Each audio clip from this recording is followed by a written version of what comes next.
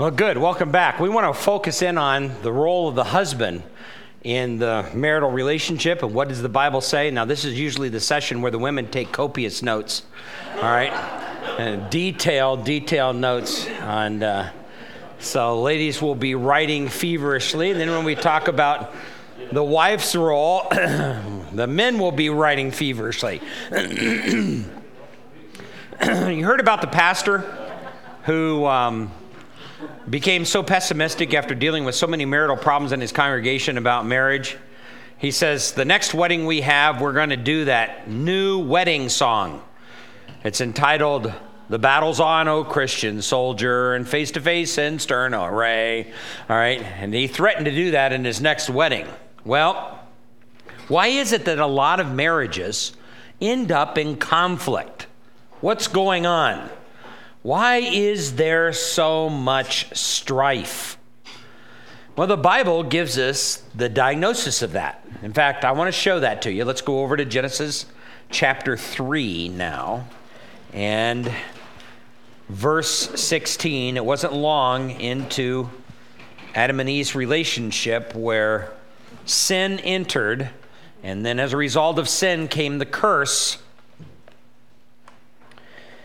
And Genesis 3:16 is actually addressed to the woman, where earlier he had addressed the serpent in verse 14. Verse 16, he addressed the woman. Verse 17, he addresses the man and what is the result of the curse. But to the woman he said, "I would greatly multiply your pain in childbirth," or actually it should be in the Hebrew, "and childbirth. In pain you will bring forth children. Yet your desire will be for your husband, and he will rule over you." Now look at the last part of that verse. Your desire will be for your husband, and he will rule over you. The question is, what's going on? Why is this a curse? And part of our confusion in understanding this is, what does God mean when he says to the woman, "Your desire shall be for your husband"? Well, there's one other time in the book of Genesis that Hebrew word for desire is used, and it's not used very far away from this passage. In fact, if you go over to chapter 4 and verse 7, you'll see this is the instance of Cain and Abel. Cain is very angry because God has not accepted his sacrifice. Verse 7 says, "If you do well, will not your countenance be lifted up? And if you do not do well, sin is crouching at your door. And here it is, and its desire is for you, but you must master it." That's the same Hebrew word that we saw in 3:16. Her desire will be for her husband. Now, what is God saying here in Genesis 4:7? Well, God is saying that sin's desire is to control and dominate and master Cain. That's sin's desire. There is a sense in which the natural outworking of the fall, Eve's presumptuous way in going ahead of her husband, Adam permitting that to happen and not joining with his wife as one, God now lets Adam and Eve suffer the natural consequences of the fall. So back in 3:16, when God says, "Your desire will be for your husband," he's saying, your desire now will be to control, manipulate, and master your husband. That'll be your desire. My wife, when she does women's retreats, and she was planning on coming and doing this one, she probably would have broken up with the wives and taken them aside, and she would have talked about this. What she usually says to women is, she says, "I've never met a wife ever in our pastoral ministry or experience as a couple that didn't have some kind of an idea of how she wanted her husband to act and be." They all do. They all have a certain way they think that they want their husband to turn out, certain thing that they want him to be like.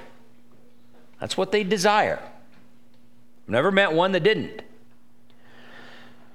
And God says her desire will be to control and manipulate her husband, and his desire, notice this, at the end of verse 16, will be to rule over her.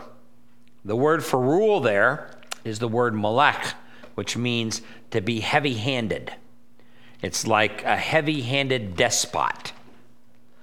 So in marriage now, under the curse, marriage becomes a game of king of the hill.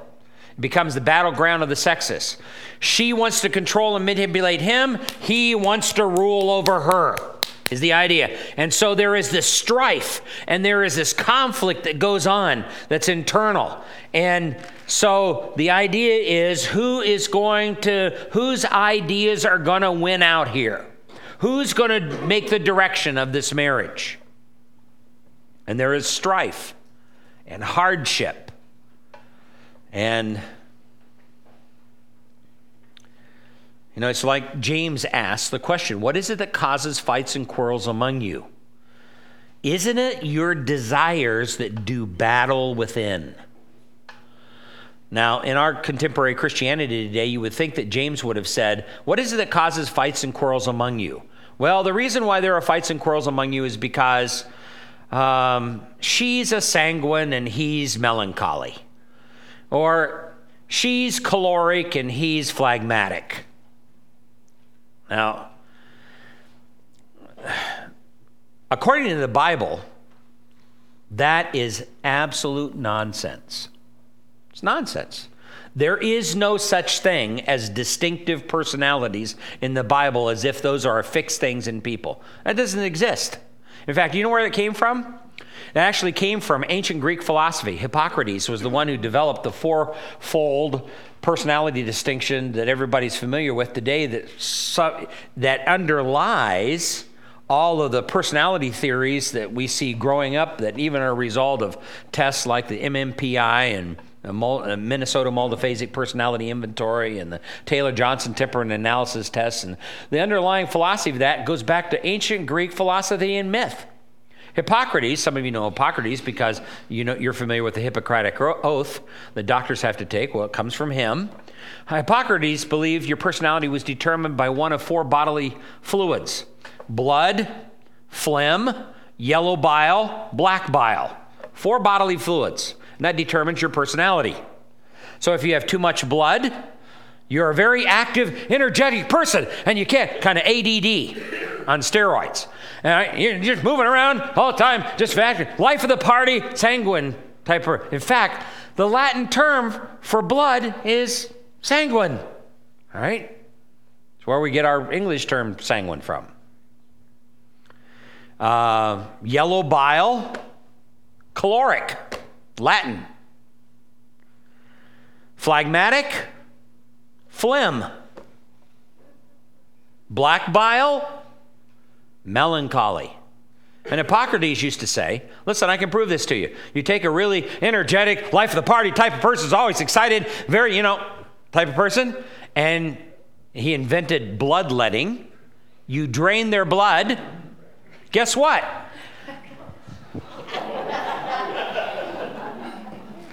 Changes their whole personality. All right? So he said he could prove that person. So too much blood causes a person to be that way. Black bile, that's a person who's really constipated. Too much black bile. Then Hippocrates would give him these really powerful herbal laxatives. And this is melancholy, after you've been sitting on the john for 2 or 3 days, everything looks up. You're no longer melancholy. All right? Too much black bile. And the same thing with choleric and phlegmatic. All right? Well, you say that's goofy.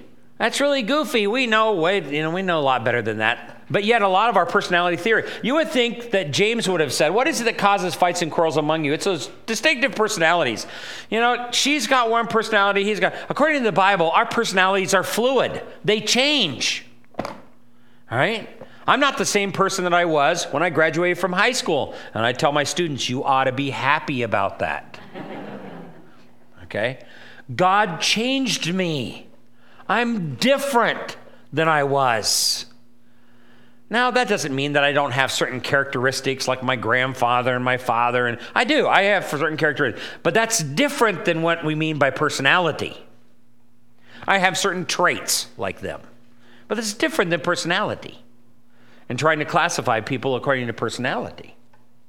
No. What is it that causes fights and quarrels in marriages? The Bible says that there is an internal desire within every woman and every man. And the bottom line is she wants to control and manipulate him and cause him to turn out the way she wants him to be. And he wants to dominate her and rule over her and make her turn out the way he wants her to be. And as a result of that, now marriage becomes the battleground of the sexes, a game of king of the hill. Who's going to be on top? All right, is the idea. So there's strife. There's struggle. That's part of the curse. Now, the good news is this. God comes along and he takes the sting of that curse away in Christ. That doesn't mean that we don't experience some of that in Christian marriages. We certainly do, because we are still struggling with remnants of the flesh. We still struggle with it. But the sting of that curse that puts within that husband a desire that he didn't have naturally, a desire to want to be a servant leader to his wife, and a desire within that wife to be a submissive, suitable helper to her husband.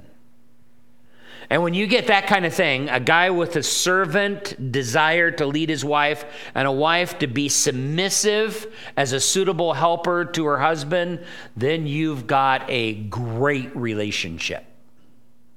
Great relationship. Now, with all of that said, that sets the background. Let's take a look at what the Bible says about the role of the husband. And when we begin to talk about that, the question that comes up is, what is the nature of a man's leadership in the home? Because there are an awful lot of different ideas about that out in the world. And even among Christians. Even among Christians. If I were to do a survey and have you write down on a piece of paper what you think the nature of a man's leadership in the home and what it should look like, I'm sure that we'd come up with several different ideas, even in this room. What is the nature of a man's leadership in the home? Or what does God expect of a husband? Now we're getting down to brass tacks with that question. What does God expect of a husband? What does God expect of you? Or how is the husband's role viewed in our society today? There is a popular movement, even among Christians, of egalitarianism. Egalitarianism basically says the role of the wife and the role of the husband is exactly the same thing. There's no distinction between the two. It's just kind of a cooperative effort. So to be able to talk about these distinctive roles from their standpoint is ridiculous, because it's all the same. Well, is that what the Bible teaches? Or what is the condition of your home? How does it function really in your home? How does that break down? What does the Bible ultimately say? Well, let's take a look at this. And gentlemen, there's 3 things I want to ask you to memorize. All right, for the ladies. Just 3 terms that I want you to put in the hip pocket of your memory to pull out every now and then and say, how am I doing? How am I doing as a husband? Okay? All right, let's take a look. The first thing you've got to understand, in order to be a good husband, you've got to be a learner. Now grab your Bible for a moment. Let's go over to 1 Peter chapter 3, and we're interested in verse 7. 1 Peter 3:7.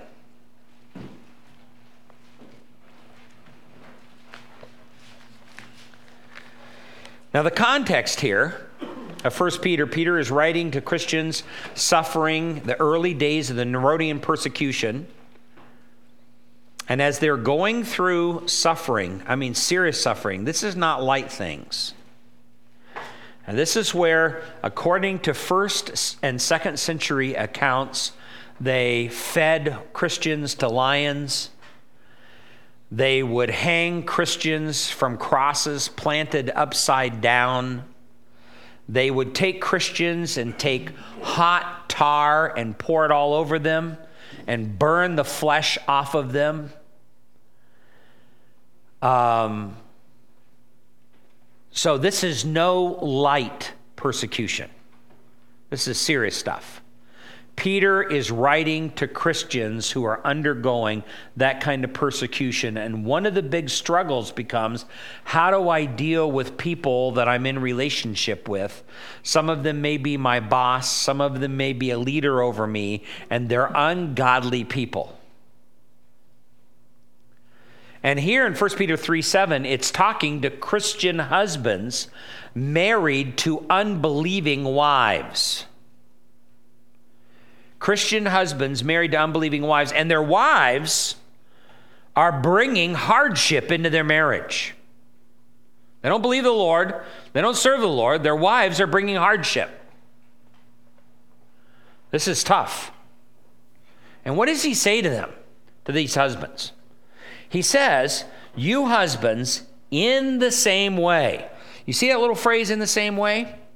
That means it harkens back to chapter 2. In the same way that Jesus Christ dealt with unjust suffering, because he describes what Jesus does in verses 21 to 25 of chapter 2. In the same way, he says, like Christ, live with your wives in an understanding way. Now, if you take a look at the word understanding, that's a very deliberate term. It says, live with your wives. Sunoikos is the word here. Dwell together with them in a understanding or knowledgeable way. It's the Greek term, the word understanding is the Greek term gnosis. Live with them in a knowledgeable way or with conscious sensitivity. It's where later on the term was coined about the Gnostics who believed that they had a higher knowledge of things. Well, in this particular case, this particular word gnosis, where we get the word Gnostic from, is a word that means to have a higher knowledge of your wife. To live with her with very conscious sensitivity. Wow. God says that to us as husbands. How do you live with your wife with conscious sensitivity? How do you live with her in a knowledgeable way? I always like the look of our guy here on this, right? What? Because the world says, they throw up their hands and say, who can understand women? After all, one day they're really happy, the next day they're sad and emotional, and they just from day to day, you can't get a fix on them. They're like a satellite in orbit you can't nail down. They're just out there roaming around. Who can understand women? That's what the world says. Well, God says not only can you understand your wife, but if you're going to be a godly husband, you have to understand your wife. You have to understand. You have to dwell with her in a knowledgeable fashion with conscious sensitivity. I somewhat don't like the way that English translations translate verse 7 when it says live with them in an understanding way, because a lot of men read that as, well, you got to understand her. After all, she's a woman. I understand her. Okay. No, it's not what it's saying. It means dwell with her in a knowledgeable way. In a knowledgeable way. As, he says, as with someone weaker since she is a woman. That's not a negative thing. It's not saying that women are naturally weak. It's not saying that. In fact, the word weaker is actually, literally in the Greek, as with a weak vessel. All right? And the word weak does not necessarily mean that she's physically weak. If you ever go to some of these health clubs and watch these women lifting weights, all right, some of them are not physically weak. That's not what it's talking about anyhow.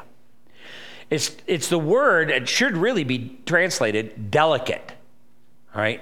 You are to treat her or show respect to her as you would someone who was delicate. Since she is a woman, that's a positive thing, that's a negative thing. Remember how I said she's the crowning point of creation? Crowning point. Only after Eve was created did God call creation very good. It's not a negative thing. It's not where Peter's looking down on a woman. He's elevating her. All right. You are to treat her with conscious sensitivity since she is a woman. That's a very positive statement. And show her honor is the idea. So the biblical implication here requires your time. You cannot know your wife without spending time with her. You've got to spend time with her. Now, husbands will usually argue with me at this particular point. Is that quality or quantity? I don't know. I don't care what it is. Whatever it takes. Some guys are slow learners, so it's going to be quantity. Some guys pick up on things a lot quicker, so it's going to be quality. I don't care. Whatever it takes to know her. Whatever it takes to know her, you've got to know her. You've got to become God's resident expert on your wife. That's your responsibility. You've got to learn her. You know, I have counseled guys that have been married for 40 years. Maybe they're having a problem in their marriage. And I talk with them about how well they know their wife. And almost all of them will say to me, well, you know, I mean, I've lived with this woman for 40 years. I know her.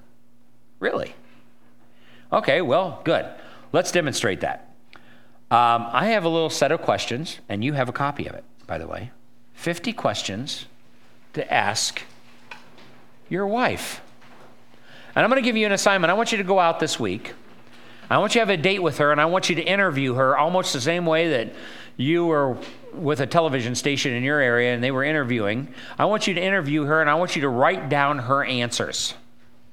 Now, the early questions are really easy.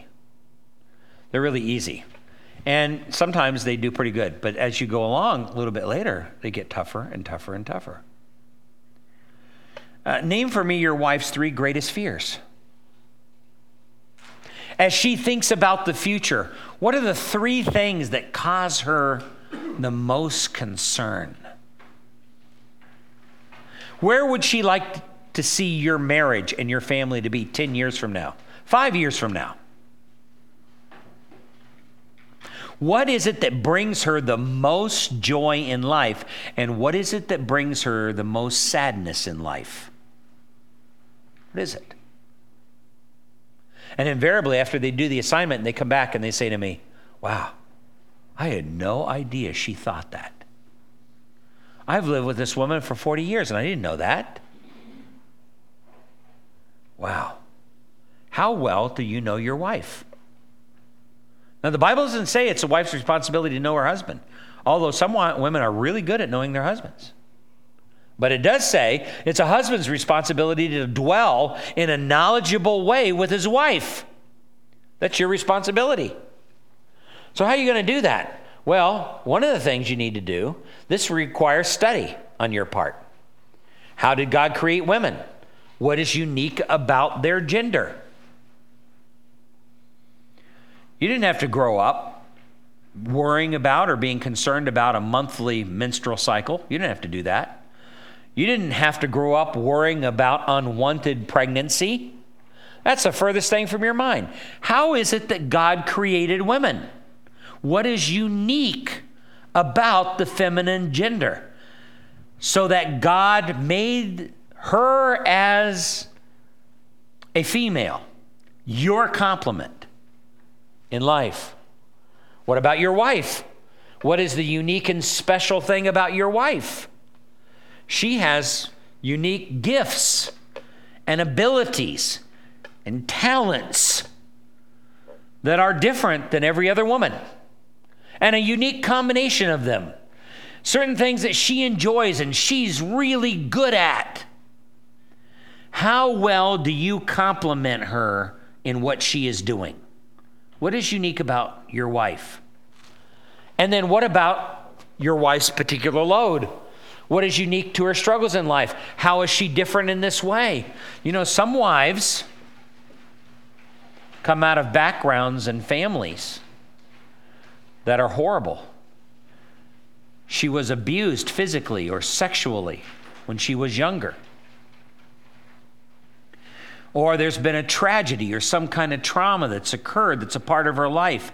A loss of a loved one, a sibling, a father, a mother. She struggled with physical problems, maybe cancer. Or maybe she and her family were in a terrible car accident when she was a little girl, and that made an indelible impression upon her life. What is it that's unique about your wife? What particular load in life does she bear? And then she's going to be responsible to bear as long as she has breath on this earth. What is unique about her that's different from every other woman on the planet? How well do you know her and what's going on in her life? You show me a wife whose husband knows her, and I will show you a happy woman. There is something, listen to this, guys, you may think I'm crazy here, but there is something about a woman that she wants her husband to know her. You know, I have counseled men who have unbelieving wives, and the unbelieving wives have come into counseling. And right in front of the unbelieving wife, I'll talk about these very principles. And I've had these unbelieving, atheistic, God-hating wives sit up and say, yeah. Now, she doesn't know it, but she's identifying something that God has instilled within her. That is, she wants her husband to really know her. That is an element of intimacy for her that she desires deep in her heart.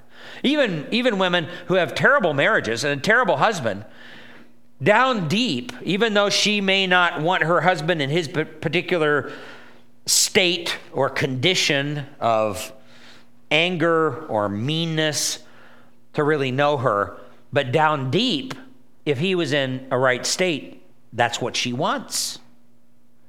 She really desires him to know her in the right way. So what is the particular load that your wife bears in life?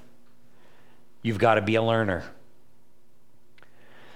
In other words, then he goes on and says, give attention to her as a weaker vessel. This means to honor her, respect her, cherish her as you would an expensive piece of fine china.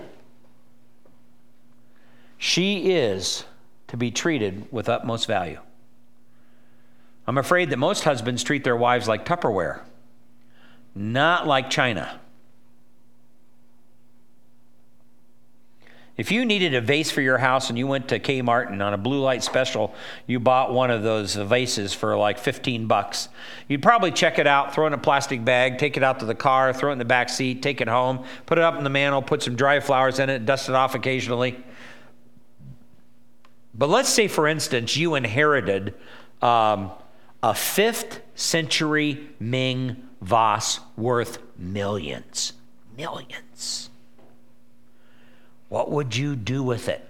I doubt very seriously you throw it in a plastic bag, take it out in the car, pitch it in the back seat, take it home, put it up on the mantle, put dried flowers in it, and dust it off occasionally. No. Now, I know what you're thinking. You'd sell it. And then my whole analogy breaks down. All right? Just lost the whole analogy. Well, my point is this. You'd probably hire Brink Security with an atmospherically controlled vault that would take that 5th century Ming vase worth millions, and you would strap it down so that it didn't juggle during transport and it didn't get faded by the direct sunlight, and you'd take special care of it in that way. You get the idea. Sitting next to you, gentlemen, is your 5th century Ming vase.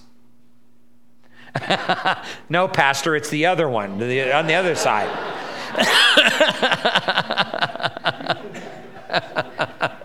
He pats the guy next to him. No. Your 5th century Ming Vos. That's who she is. Worth million. Now that's what these words mean here in 1 Peter 3:7.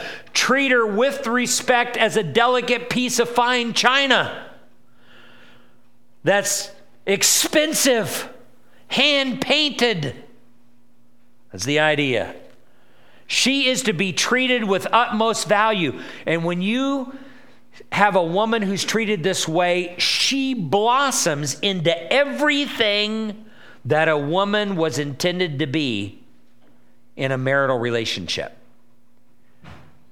You do that, she blossoms. She can't help herself without blossoming. You know, I've had men married for several years come back to me after counseling and talking about this very issue, and they'd say to me, you know, when you first talked to me about this, I thought you were goofy. But they say to me, this Bible stuff works. My wife has totally changed. She hasn't changed really.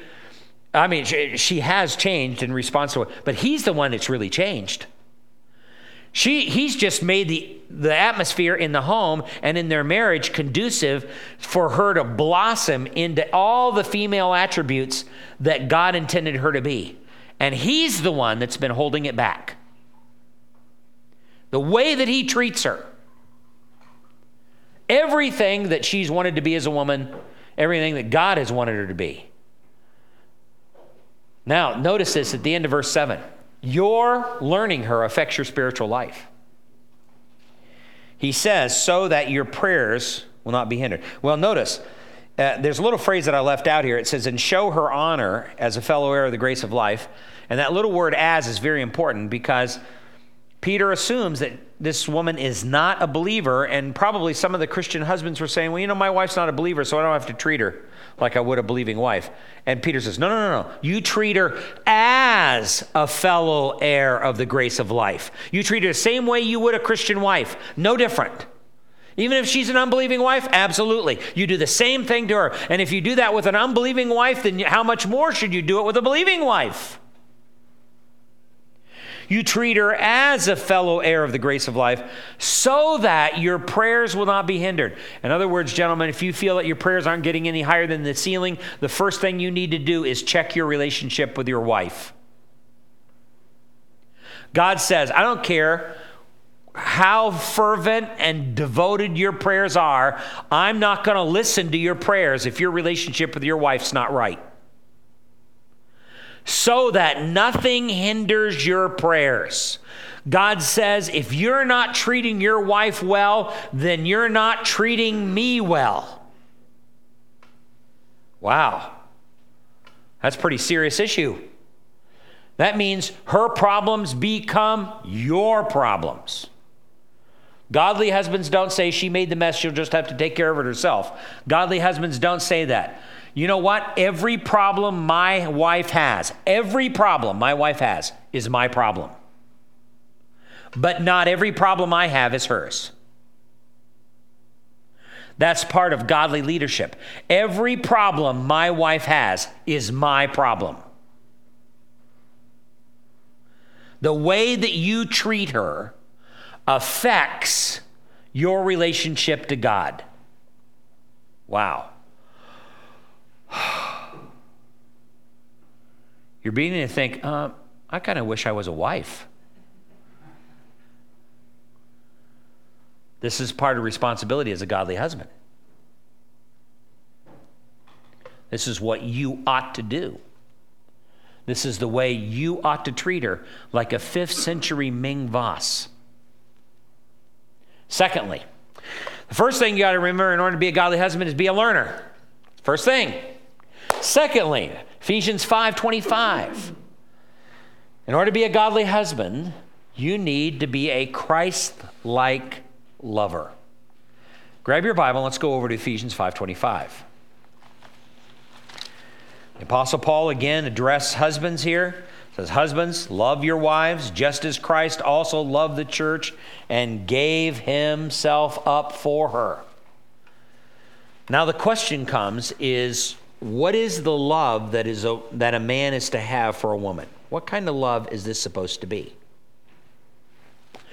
Well, one of the things we find out is that our American culture doesn't help us here, because the way that our American culture defines a man's love for a woman, it's more of a macho sexual conquest approach to love. That's the popular view. I'll show her I love her, I'll grab her and take her to bed. That way I show her I love her. No, because that's basically taking from a woman, not giving to a woman. And every time we find the New Testament describe Christ-like love, as Ephesians 5:25 says here, we're supposed to love as Christ loved the church. What kind of love is that? God so loved the world that he what? Gave his only begotten Son. Galatians 2:20, Christ loved us and gave himself up for us. Right here in Ephesians 5:25, husbands, love your wife just as Christ also loved the church and gave himself up for her. How is Christ-like love manifested? Not in taking from a woman, but in giving to a woman. Wow. We're to love as Christ loved. How did Christ love? He loved by giving. How are we supposed to love as husbands? We're supposed to be loved by giving. That's the way we love. We don't take from her, we give to her. Any man can take, but it takes a true masculine man to give without expecting anything in return. That's true masculinity. Any man can take, but biblical love really means giving. Biblical love really is the real test of masculinity, because God-like love gives. If we're going to love as Christ loved, then Christ gave, we're supposed to give. Give our time. We should never act as if our wife's problems are her making a mountain out of a molehill. No. Never act that way. Now, I realize there are some sinful wives who are constant complainers. I realize that. And you may be married to one that complains a lot. And that makes it a little bit more difficult. But the Bible doesn't provide a footnote here that says, only give to a wife who is sweet and nice and adorable. Doesn't say that. No exception to this. It says, give to her whether she's a contentious woman, complainer, or grumbler or not, you still have a Christ-like responsibility to love her. Wow. No exception clauses here in the fine print. In fact, there is no fine print. So biblical love is the real test of masculinity. God-like love gives. It doesn't take. Now, to what degree is a husband supposed to show this kind of love to his wife? This is a good question. How far do we go with this thing? I mean, does the Bible illustrate this? Well, notice in Ephesians 5:25, it says we're supposed to love as Christ loved. So the natural question is, how did Jesus love? Well, one thing we know, 1 John 4:19 says, we love him because he first loved us. We love him because he first. So Jesus was a first type lover. Jesus didn't wait for us to love him before he loved us. A lot of husbands do that. They wait for their wives to love them, and then they love them back. No. Jesus didn't do that. So if we're going to be Christ-like lovers, we're going to be the ones to initiate love to them. Even if they don't return the love, absolutely. Even if they don't return the love. Then you're being Christ-like. In fact, when Christ loved, they crucified him. When Christ loved, they put him to death. If you're going to be a Christ-like lover, you're going to love in the same way. Not expecting anything in return, not on the basis of whether she's nice and sweet and adorable and kissable or any of that stuff. Because sometimes she's not. No, you're to love first because Christ loved first. Ephesians 5:25, not only are we supposed to love first, but we're also supposed to love most. we are to love as Christ loved the church and gave himself up for her. Christ loved most, to the point of giving up his own life. And that's what a husband should do for a wife. And thirdly, we're supposed to love unmistakably. 1 John 3:18, let us not love in word, neither in tongue, but in deed and in truth. That means don't just tell her that you love her. You show it to her by what you do, in deed and truthfully. To love in truth means to love with integrity, not with a false face, not with a facade, not with a fake. To love unmistakably, where she is absolutely 100% convinced in her mind, he loves me. He loves me. I would hope, if my wife were here, she could confirm. If I were to drag my wife up here and ask her, and you were to ask her, do you think he loves you? She would look at you straight in the eye and say, oh yes, he 100% loves me. That's it. Now, that's the kind of love. It's the Christ-like love that gives. Furthermore, notice this, Ephesians 5:28. We're also supposed to love as we do our own bodies. Wow. In other words, the Bible always assumes we already love ourselves an awful lot. The Bible always assumes that. We love ourselves an awful lot. Nowhere in the Bible does it say we have a problem with loving ourselves. You know, there are people who propagate this among Christians, that somehow Christians need to love themselves more.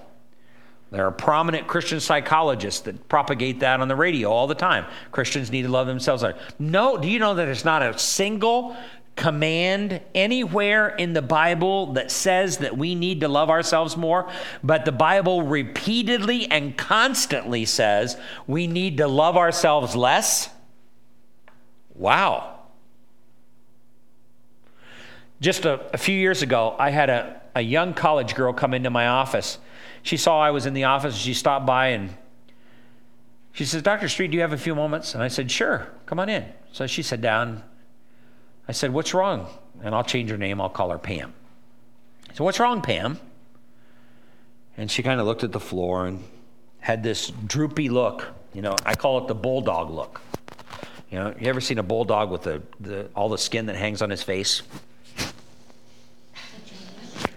It's a real droopy look. I'm going, what is the problem? She says to me, I hate myself. You do? Yeah. Are you miserable? Oh, yeah. Are you unhappy? Well, why do you hate yourself? And then usually when you ask a question like that, you'll get a whole litany of responses. You'll get a response like, I'm too tall, I'm too short, I'm too fat, I'm too skinny. I got big ears, crooked nose. Nobody likes me, everybody hates me, think I'll go eat worms. All right? Kind of response. I'm not athletic enough, I'm not academic enough. On and on and on, ad infinitum, ad nauseum. So Pam gave me all her reasons. And I remember sitting there saying to Pam, Pam, do you know that nowhere in the Bible does it ever say that man has a problem with loving himself? And the tears were rolling at this point. No. She says, I didn't know that. Nowhere in the Bible does it ever say that. I said, now, there are certainly certain things that you hate about yourself. That's true. You're too tall, too short, too fat, too skinny, not athletic enough, not academic enough, da-da-da-da-da-da-da. But the very fact that you hate that aspect about yourself demonstrates that you love yourself an awful lot. Now she's looking up from the floor and looking me straight in the eye. What do you mean, she says. I mean by that you came in and you told me you hated yourself, right? Mm-hmm. You told me you were miserable, right? Uh-huh. You told me you were really unhappy, right? Uh-huh. You told me all that. That none of this makes sense to me. Well, why not? She says. I said, well, because if you really hated yourself, if that were really true, your view of yourself was way down here in the gutter, then the very fact that you were too tall, too short, too fat, too skinny, not athletic enough, not academic enough, you'd be happy about that. Because you hate yourself anyhow, you'd say, I hate myself anyhow. That's just the way I am. I'm a fat, skinny, too tall, too short, non-academic. That's just me. But that's not what you feel. She says, that's right. I said, do you know where that comes from? No. That comes from a very high view of self. In other words, you want life to come in way up here for you. I want to be normal. I want to be super attractive. I want to be, you fill in the blank, athletic. I want to be more academic. I want to be, that's what you think. Where does that come from? Low self-esteem, a low view of self or high view of self? High view of self. Now, her mouth is like this.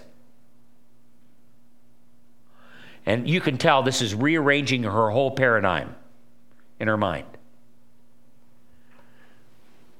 You see, life should be here, but life is coming in way down here. And it's the disparity between those two things that are making you really unhappy, miserable, depressed, and saying you hate yourself. Now, let's look at this biblically, Pam. What should we think about our life? We should think that if we really got what we deserved, you and I, Pam, would be in hell right now if we really got what we deserved. But we're not.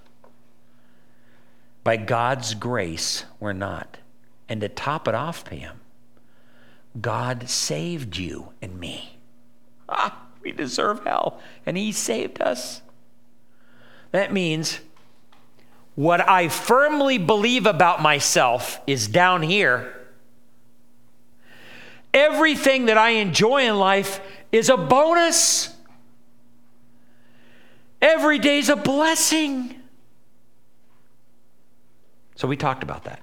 The very next hour, I saw Pam in the cafeteria at the college, and she was going through the salad line. And I'm sitting there at the table watching Pam go through the salad line, and she comes up to this great big bowl of red cherry tomatoes.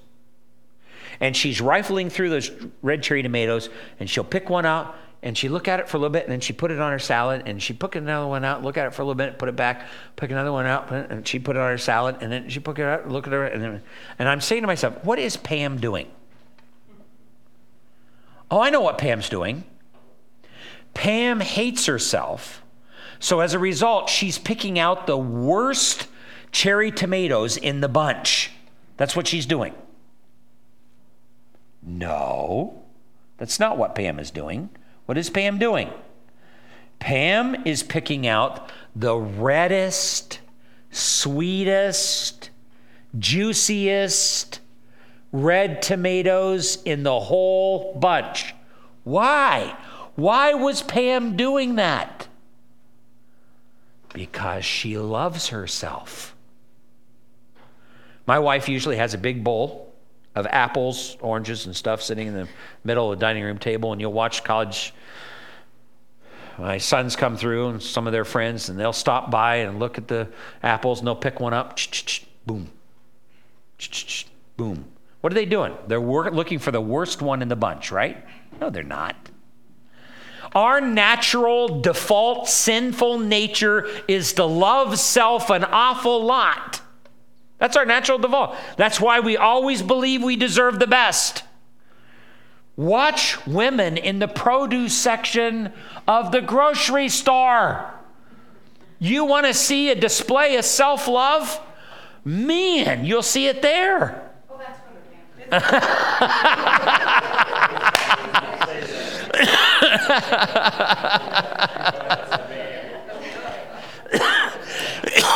Go to these workout centers and watch some of these guys work out. By the way, if you're self-conscious, don't ever go there because they have mirrors. You see yourself in 5 dimensions, all right? And there they are in front of the mirror. You know, now what do? Why do they do that? Because they hate themselves, right? No. They don't hate themselves. They love themselves intently. And if they love their wives with the same degree of passion that they already love themselves, they'd have great marriages. No wonder the Bible says. So, verse 28. Husbands ought also to love their own wives as their own bodies. I can tell most of you guys love yourself pretty good. I mean, your hair's combed, you look clean, none of you smell bad. I haven't been that close to all of you yet, but and your wives may have a different opinion. But you do take care of yourself pretty well. What happens when you get cold? You make sure you find something warm to drink and you cover yourself, or you hurt yourself. You make sure that gets taken care of as quickly as possible, or you're too hot. You make sure you get something cold to drink, or you go in some air conditioning. You're always taking care of yourself to the same degree that you do that to yourself. And to a greater degree, you are to do that with your wife. You're thinking about her first and foremost, even above yourself. You are to love your wives with the same degree of passion that you already love yourself. That's exactly what Jesus said in Matthew 22, where the Pharisee says, what is the greatest commandment? Jesus said, love the Lord your God with all your heart, soul, mind, and strength, and love your neighbor as yourself. Jesus was not saying you need to love yourself more. He was saying you need to love God and your neighbor to the same degree of passion that you already love yourself. Wow, that changes everything. That rocks my world. So the implication here is that we're supposed to love our wives as our own bodies, and we're supposed to love our wives as Christ loved. Those are the 2 gauges. And notice this, according to Colossians 3:19, it's very difficult to see this in the English, but in the Greek, it's much clearer. When we're loving this way, this overcomes bitterness. Because sometimes I've had husbands say, I understand what you're saying about me loving my wife, but you don't understand what this woman has done. This woman has a sharp tongue. She can slice you and dice you with her sharp tongue. And you don't know what she said to me over the years. This and this and this and this and this and this. Well, you know what? When you're loving as Christ loved, and when you're loving as your own body, you can't hold on to your bitterness. You can't hold on to it. It'll eventually dissipate. It'll go away. It's this kind of love that overcomes. I don't care what she's done in the past. I don't care if she's had an affair on you in the past. It doesn't matter. It's this kind of love that overcomes bitterness. You cannot maintain and hold on to the bitterness. You can't do it if you love this way. Wow. That's pretty radical. So the first thing we got to remember in order to be a Christ-like in order to be a godly husband is we got to be a learner. Second thing, we got to be a lover. Third thing, in order to be a Christ-like husband, you've got to be a leader. A leader. Now, the question is, what does that mean? Because the world's definition of leadership and God's definition of leadership is 2 different things. What leadership is not, first of all. Leadership is not being a dictator. Most guys think that that's what leadership is, that I'm supposed to be a dictator. No. In fact, grab your Bible for a moment And let's take a look at Jesus' definition of leadership in Matthew chapter 20, verse 25.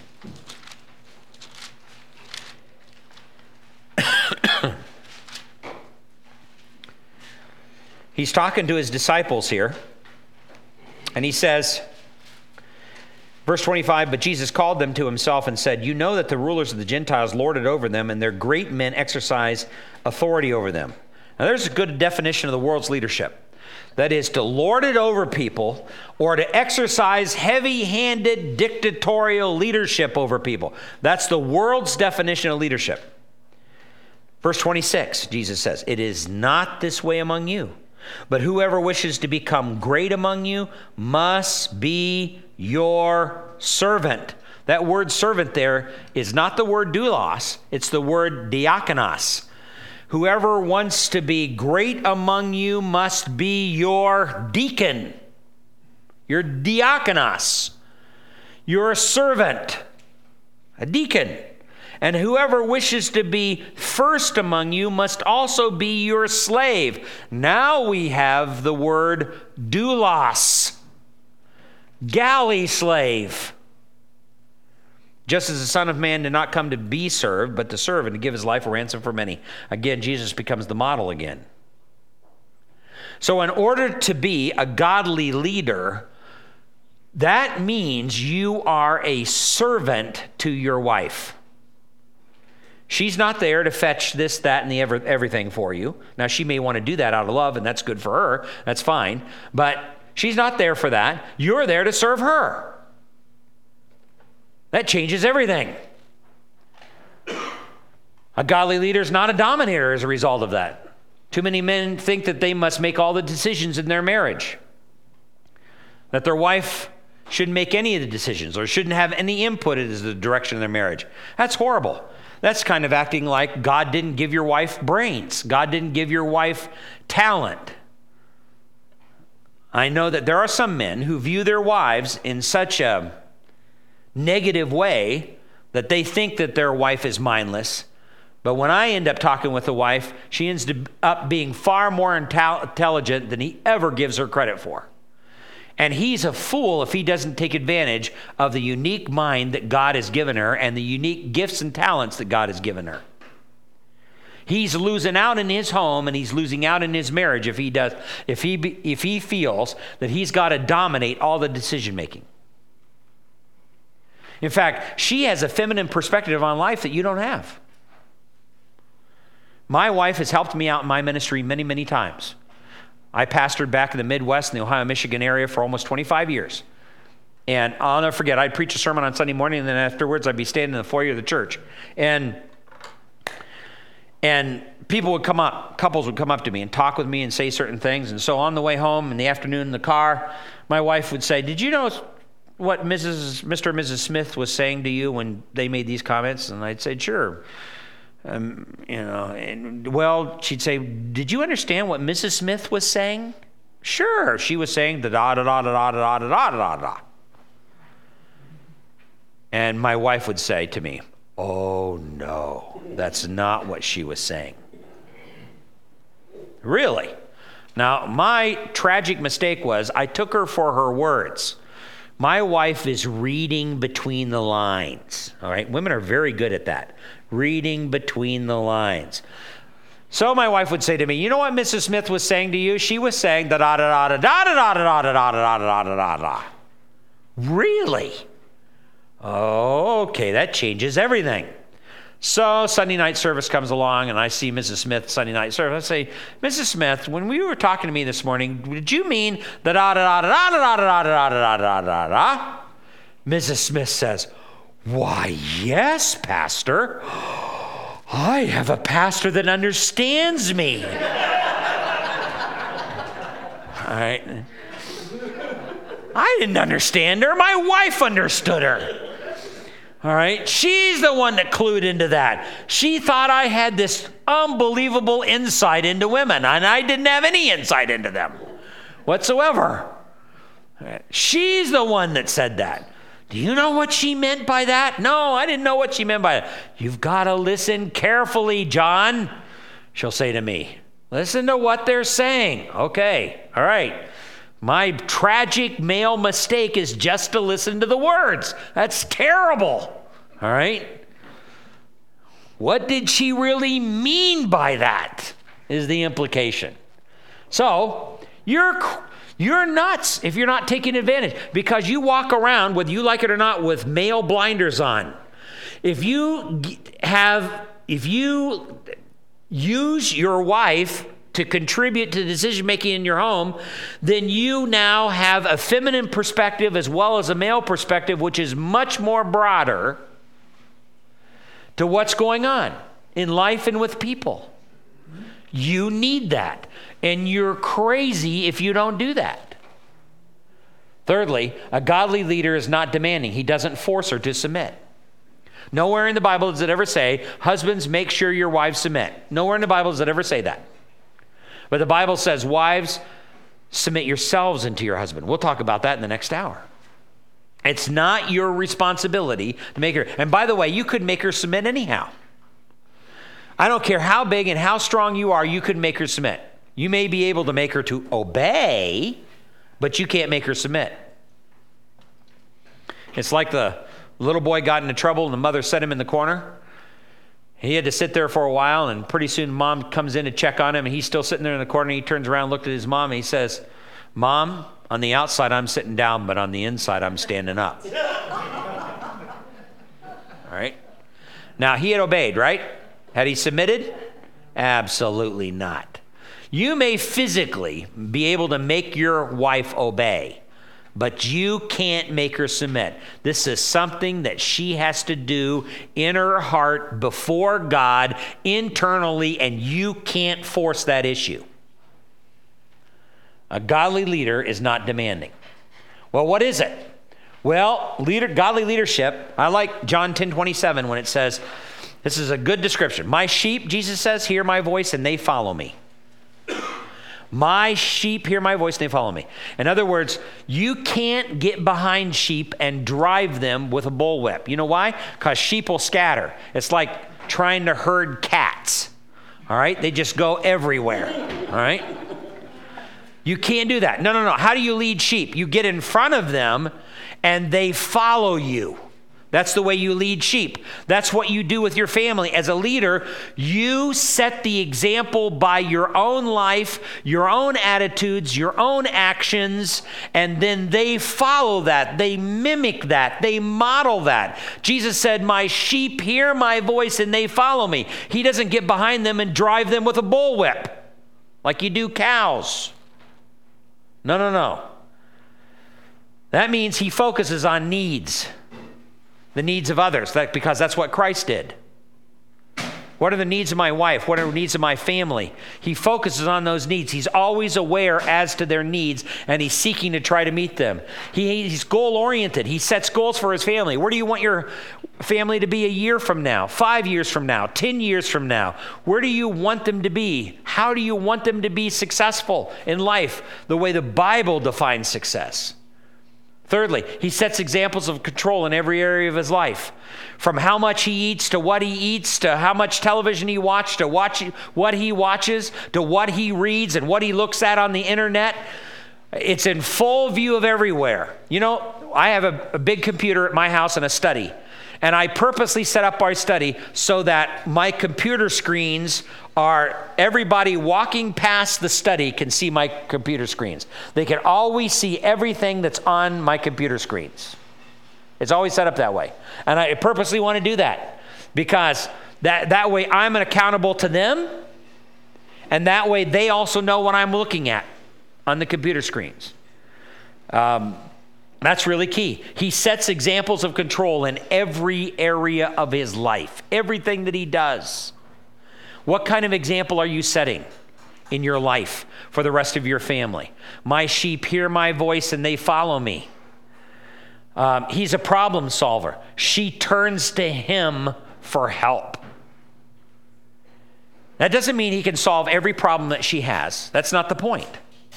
Sometimes you can't solve every problem your wife has. But at least she knows that she can turn to you for help. Wow. That's what a leader means. He's a teacher. He leads her in the Word. He leads her in the Word. What are you doing? How are you leading her in the Word? You know, it's not just the pastor's responsibility or the Sunday school's teacher's responsibility to lead your wife and family in the Word. It's your responsibility. You lead. And he's a joy to live with. Proverbs 5:18 is really key there. You know, I've always wanted to be the type of a father who's a joy to live with. You know why? Because I've counseled so many men who have families that dread when they come home from work. When I come home from work, I wanted my wife and my kids to think that that was the best part of the day. Because I had counseled so many families where wives and children dreaded when their husband and father came home from work. Dad's coming home in 10 minutes. Head for the hills. Hide underneath the bed because he comes home a grouch. He bites everybody's head off. He's had a bad day at work and he's going to take it out on his family and his wife and he's going after him. I've never wanted that to happen. I don't care how bad my day at work was. I don't care how bad it was. I don't care what fell apart. I've always wanted when I get home for my family, or at least 10 minutes before I got home, to say, my wife and kids to say, hey, guess what? Dad's going to be home in 10 minutes. Yay! Best time of the day. Oh, this is great.